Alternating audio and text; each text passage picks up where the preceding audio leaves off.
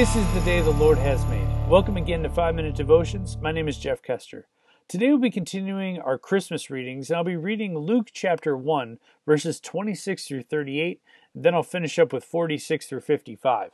And as always, I'll be reading from the New Living Translation. In the 6th month of Elizabeth's pregnancy, God sent the angel Gabriel to Nazareth, a village in Galilee, to a virgin named Mary. She was engaged to be married to a man named Joseph, a descendant of King David.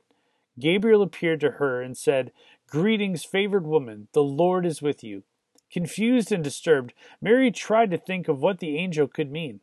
"Don't be afraid, Mary," the angel told her, "for you have found favor with God. You will conceive and give birth to a son, and you will name him Jesus. He will be very great and will be called the Son of the Most High. The Lord God will give him the throne of his ancestor David, and he will reign over Israel forever. His kingdom will never end." Mary asked the angel, "But how can this happen? I'm a virgin." The angel replied, "The Holy Spirit will come upon you, and the power of the Most High will overshadow you. So the baby to be born will be holy, and he will be called the Son of God. What's more, your relative Elizabeth has become pregnant in her old age. People used to say she was barren, but she has conceived a son and is now in her 6th month. For the word of God will never fail." Mary responded, "I'm the Lord's servant. May everything you have said about me come true." And then the angel left her. Mary responded, "Oh, how my soul praises the Lord, how my spirit rejoices in God my Savior, for he took notice of his lowly servant girl. And from now on all generations will call me blessed.